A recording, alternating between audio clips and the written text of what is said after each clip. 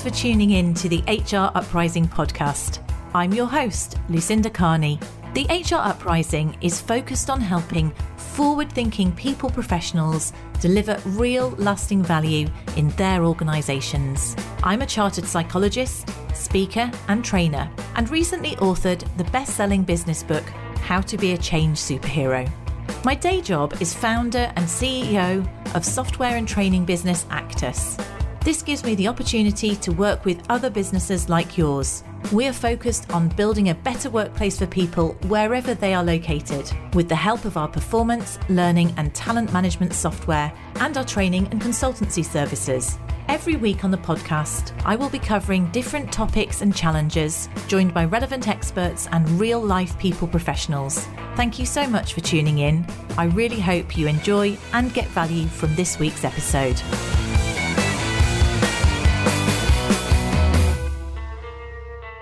Hello everybody, and welcome to the first solo episode of 2024. And I thought it would be helpful to pull together all of the themes that we've had around wellbeing over January into one episode, which hopefully knits it together. I've looked at some of the recent research that's come through the CIPD wellbeing findings and also the research that came out of Oxford University, and I thought it could be useful to share this with you in an amalgamated form. If you are looking to rethink your wellbeing strategy, I've done a podcast, and this is the podcast. I've done a webinar on this as well. I'll get the link in the show notes. And we've also got a nice summary set of collateral. We've got quite a lot of useful resources that you might want to use with your colleagues, tips for wellbeing, etc., that you're welcome to avail yourselves of. So if you just go to the show notes, hruprising.com, and then you'll be able to access those links if they're useful to you. So what I wanted to go through, I'm not going to spend too long on it because we have had some fantastic guests on this month, is I just want to focus in a little bit on what can we do in terms of wellbeing, what's the latest on wellbeing, what works, what doesn't, maybe a bit about ROI, and how we can lead by example and challenge ourselves to look after ourselves about wellbeing. Now, on the webinar that I just ran, I talked to about 40 or 50 people on there, and in terms of those, as I guess you might expect, 67% of them said that wellbeing was really important for their organisation. Now, obviously, they're a slightly biased group because they would be HR, and also they were interested in a webinar on wellbeing, so some of them actually had that in their job title. But also, when I asked them where they were looking to focus at, they had a really strong breadth of wellbeing, not just your sort of typical yoga classes, mindfulness apps type thing. And that I thought was really interesting. Having said that, though, even more interesting when we looked, and I'll mention this to you later, at the pressure curve, which we have to be aware of ourselves in terms of managing our own resilience. A lot of them, we had almost a perfect normal distribution of people who were actually just under the right amount of pressure, but actually 30% of the people on that call felt that they were pushing into overwhelm, and that is not a good place to be. So should be listening to this. If you are listening to this episode, take this on board, reflect on where you are, and make sure you are looking after yourself as well as your colleagues and your organisation. So the first point that I wanted to explore was, do wellbeing initiatives even work? If you do a quick Google, you will get loads of results that come up, many of which are in America, who say that for every $1 spent on wellbeing initiatives, you will get something between a 50 cents and a $3.80 return on them. Obviously, so many of those, however, then when you dig into who's done the report, surprise, surprise, a lot of them are done by benefits providers. So I would take a little bit more interest in a large-scale Oxford University study that recently was published, and that showed no statistical impact on wellbeing or job satisfaction from a series of wellbeing interventions. And the idea is worker wellbeing or job satisfaction. It wasn't improving those at all. Not only that, these interventions were not improving employees' sense of belonging at work. They weren't reducing perceived time pressures. weren't improving relationships, the way in which the employees felt supported. So all of these things were not actually positive. In fact, in some cases, which is a little bit extreme, they suggested that wellbeing interventions could even be making matters worse. So this is where they're saying some of the training, mindfulness training and things might have a slightly negative impact on employees' self-rated mental health. Now, before you decide, okay, I'll give up, I'm not going to do anything like this, I think all of these things have to be seen in context. And there probably were other circumstances going on around the edges, and it's not going to be a causal effect. I think this is from what I can see in terms of return on investment from wellness. It links to employee engagement, employee morale, and it's not going to be a direct causal link. So it's very simplistic to think that we give people mindfulness training and they're automatically going to feel better. And what the survey was, what this study was really showing is that the main issue, all those things are the tip of the iceberg. Basically, it doesn't matter how much stress, how much mindfulness training, in-house classes, fruit baskets, all of the nice sort of stuff on the top. It's relatively superficial if people feel fundamentally destabilised. I suppose it's a little bit like Maslow's hierarchy of needs. Financial issues. A lot of people, 16% of people were saying they felt really financially under pressure. Serious concerns about that. And those are the sort of things that can really destabilise people in terms of their sense of security. So they're going to undermine the impact of anything nice. So if everything's going well for you, a mindfulness app is not going to do you any harm. But if you are struggling to pay your bills, in severe financial distress, don't know where or when your next paycheck's coming from, you're a 0 hours worker and you don't know when your next shift is coming from, then it doesn't matter how many things are layered on the top, it's not going to help you. Or it's not going to sufficiently improve your well-being because of those fundamental stages of it. So what I can't tell from this study is, whether things are different at the moment. I don't think anyone can really tell that in terms of, we're post-COVID, we've got high inflation, we've got other things that are going on that are affecting people's well-beings. People potentially have maybe taken on a slightly different psychological contract with work, so they're feeling a little bit more detached. So maybe those in-house initiatives are not as effective as they were. So certainly what it does seem to say is we need to think more carefully about what may or may not work. And this was also reinforced by a slightly earlier physical wellness study in the US, which didn't massively find any improvement there. So the takeaway is, don't chuck the baby out with the bathwater, but if we want to genuinely improve the well-being of our people, we need to focus on the structural aspects of work that cause it. So, endless meetings or bureaucracy, public sector in particular. I think they did a survey in the NHS, unsurprisingly. It was those sort of, spending all day on Teams type thing, which was actually causing people stress. They had no time to do their actual job. The other major theme that comes through, as it appears to do in almost everything to do with people management, is poorly trained managers. So if the managers don't know how to support people through stress, or if they are just pushing the workload down the line, then that is going to affect employees' well-being. So what do we do in terms of wellbeing? What does it even work? So this Oxford study was basically saying it's structural aspects. It's not simplistic wellbeing interventions. You're wasting your money if you are just doing those. And as I alluded to, if you then look at things which are return on investment, so if you are within your organisation trying to get some sort of support for a wellbeing initiative, the way to measure it is most likely going to be through morale and engagement type questions.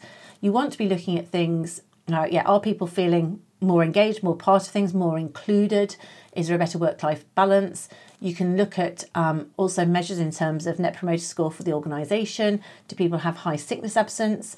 And what I would personally suggest if I was in an organisation looking to improve, looking to invest in wellbeing, is identifying some stats that are relevant to my business that we could use to see whether it's making a difference or not. So most businesses do some sort of employee survey, and I would look at that, your engagement survey, Have you got questions in there already that you can drill out into well-being and the way in which people feel autonomous, or the ability to manage their own workload, or how this well supported they feel from their manager? If you don't, then maybe put some questions in there that get into these areas, and that's going to help you demonstrate whatever you're doing on well-being is making a difference. And to be honest, I'm not sure that it's worth just spending money on well-being initiatives if you're not going to do that, particularly in the light of this Oxford research, which is a massive study. So as ever, being evidence-based, my suggestion is find your own stats or survey questions, measure, benchmark where you are currently, and then go back and look at what you're going to do and see whether it makes a difference next year in next year's stats. And then you know if you're getting a return on investment. So that's what I say in terms of ROI. In terms of the CIPD Wellbeing Report, what were the highlights? Well, they were saying that actually since 2019, there's an increase in sickness absence. So it's gone up to 7.8 days from 5.8, which is quite a high if you look at it in proportion. Okay, it's only 2 days, but actually that's quite a high percentage. And if you are public sector, it's more like 10 point something days. So private sector's always got fewer sickness absence days than public sector. If you have a business, if you do have a standalone wellbeing strategy, you are with 53% of businesses, and 69% of this in the CIPD report, and that was 67% on my survey on the webinar, said that wellbeing was on senior leaders' agenda. The point is really more people are being proactive rather than reactive, and that would be a good thing, I believe. Reactive in 2019 and before was probably things like employee assistance programs. If someone's got a problem, they go to occupational health, whereas now it's much more about mental health. It is about managing wellness, if you like, rather than illness. There is a focus on mental health. Challenges were lack of line manager skills, and not just skill, but their confidence to do anything about wellbeing to support people. Other things that are probably playing into it that we were talking about earlier is that compared to 2019, workers are more likely to see work as transactional. So this is where we're saying about, has the psychological contract changed? People feel a bit distant, a bit removed. And it is interesting because there's not really a right answer. So if people are forced to go into the office, they probably are aggrieved about that. They don't want to do that. If they don't go into the office at all, it's harder to be connected. Some people want to go into the office to get away from stresses at home. So it's become this very individualised way of working, which probably reinforces this individualised mindset, which is, well, what works for me? And people's expectations now, they've worked like this for a number of years, is it needs to work for them. And so taking something like this away could negatively affect people's well-being, whereas it might not have been an issue previously. Flexible working, I mean, in the same way as it's become a bit of a challenge, making this sort of individualisation, it has also provided opportunities, and we should look to maximise those. So if you are going to think about well-being in a holistic way for your business, one of the main things is looking at stress management, not just in a learn how to deep breathe way. It is about understanding deeply what the stressors are for people in your organisation. And often it's going to be about lack of control, things where they don't feel they can affect them and they feel out of control of their workload, their time, structure, the processes. What can you do to give them that ownership and empowerment back? Because that is one of the best ways in which we can feel, we can reduce stress when people feel in charge. Part of that is making sure that managers are equipped with the skills and the knowledge to be able to support people in managing stress and to make them feel empowered, to coach them, to ask them what works for them, how do they want to work, what parts of their job stress them out, and what can we do to change them.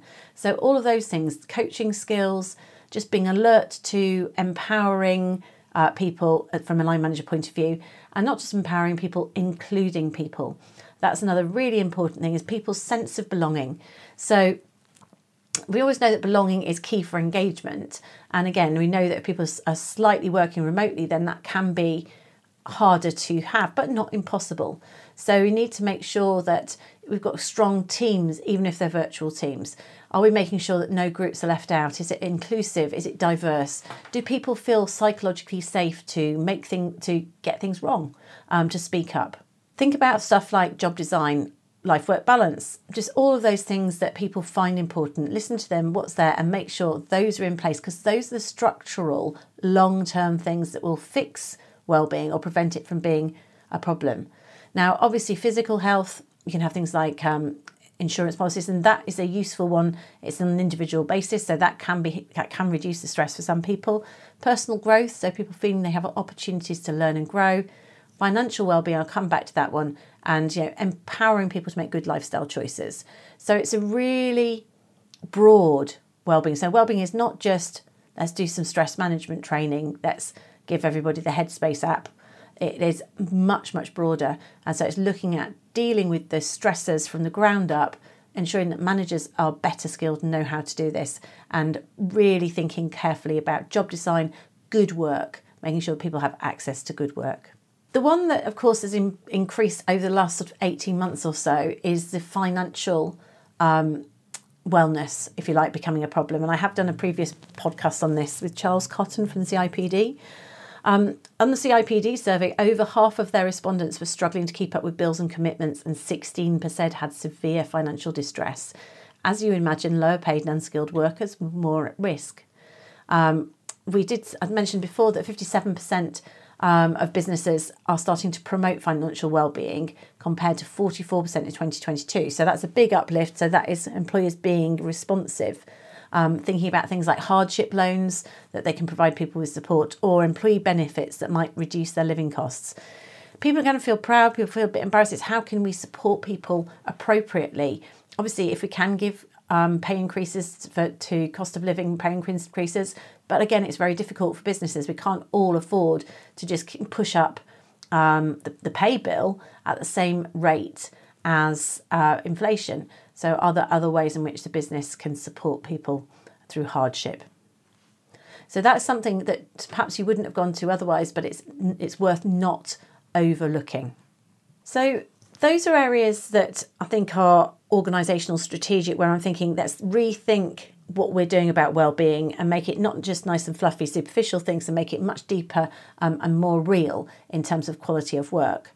I then will move into just thinking about yourself, leading by example. As somebody listening to this podcast wants to support others in their well-being, are you modelling those behaviours? So are you familiar with the pressure performance curve? And this is what I said at the start of the podcast. When I surveyed the people on the webinar, it was a perfect bell curve. And so the ideal place in this pressure performance curve is it's got 5 stages. You don't want to be in boredom, because basically you're not performing when you're bored because you're bored. Comfort zoning, you're not working at optimum, but it's not too hard. Stretch is where we are operating at our best, which is, so you go from comfort into stretch, and that's where we want to be. Unless you are in stretch for too long, in which case you get into what they call a zone of delusion. And that's where we've gone beyond stretch into strain. And that's like a slippery slope, because we go from strain into burnout. So signs of strain are you might be tired, you might be making bad decisions, just feeling you're not using your judgment, maybe a bit impatient with people. And then you hit overwhelm is where people end up really poorly, exhausted, serious health problems, breakdowns and burnout. And it's so much harder to come back from that. So what we need to be is aware of when we're pushing into the zone of delusion. So we think we're just nicely stretched and running optimum and think, yeah, we've got it all covered. But actually we're moving into strain and it's becoming too much. How can we prevent burnout, which catches you by surprise? It's almost like that straw that breaks the camel's back and it all goes horribly wrong.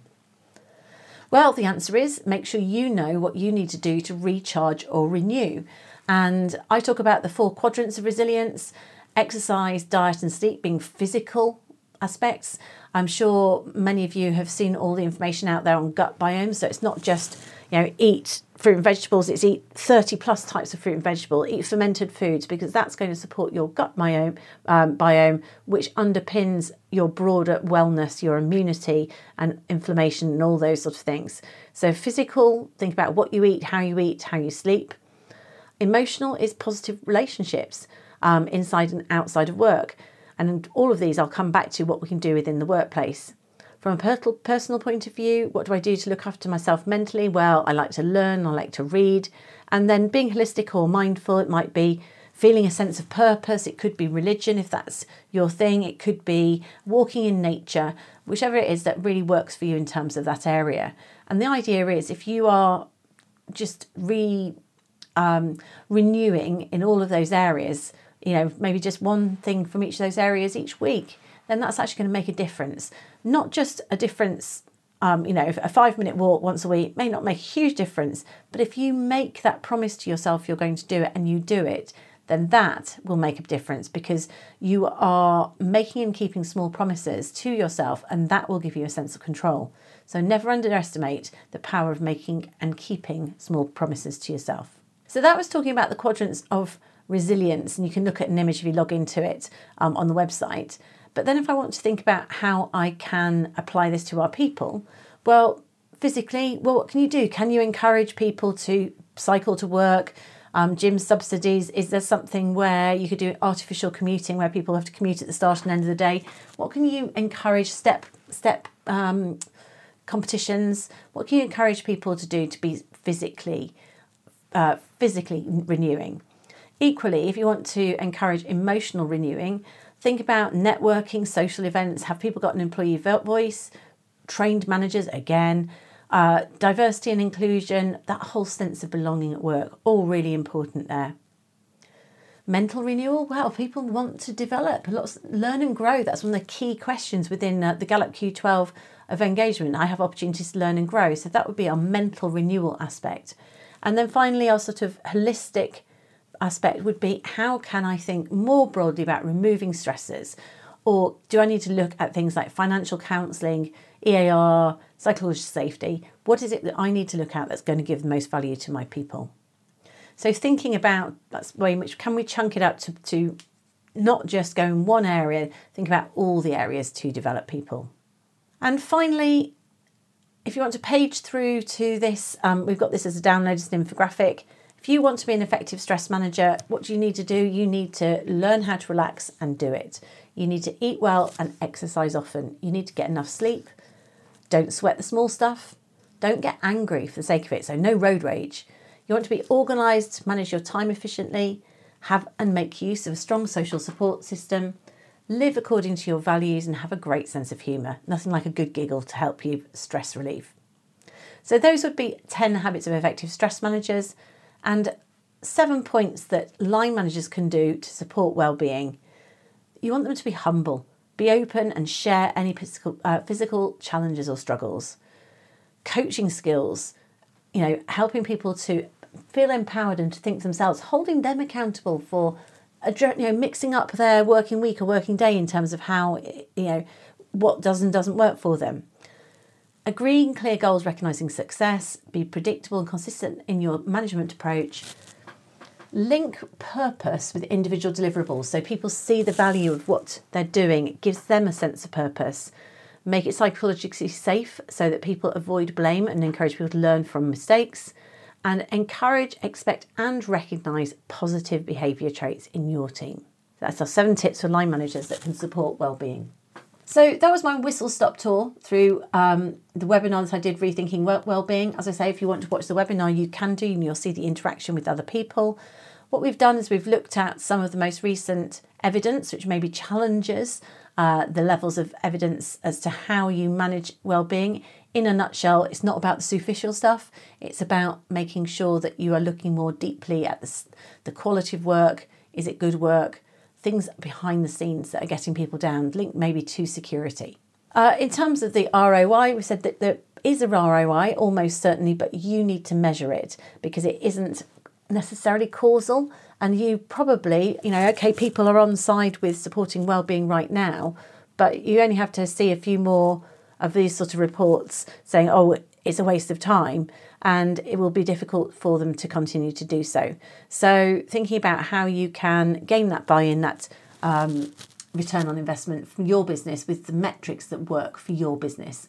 That's what I would do if I was in your position.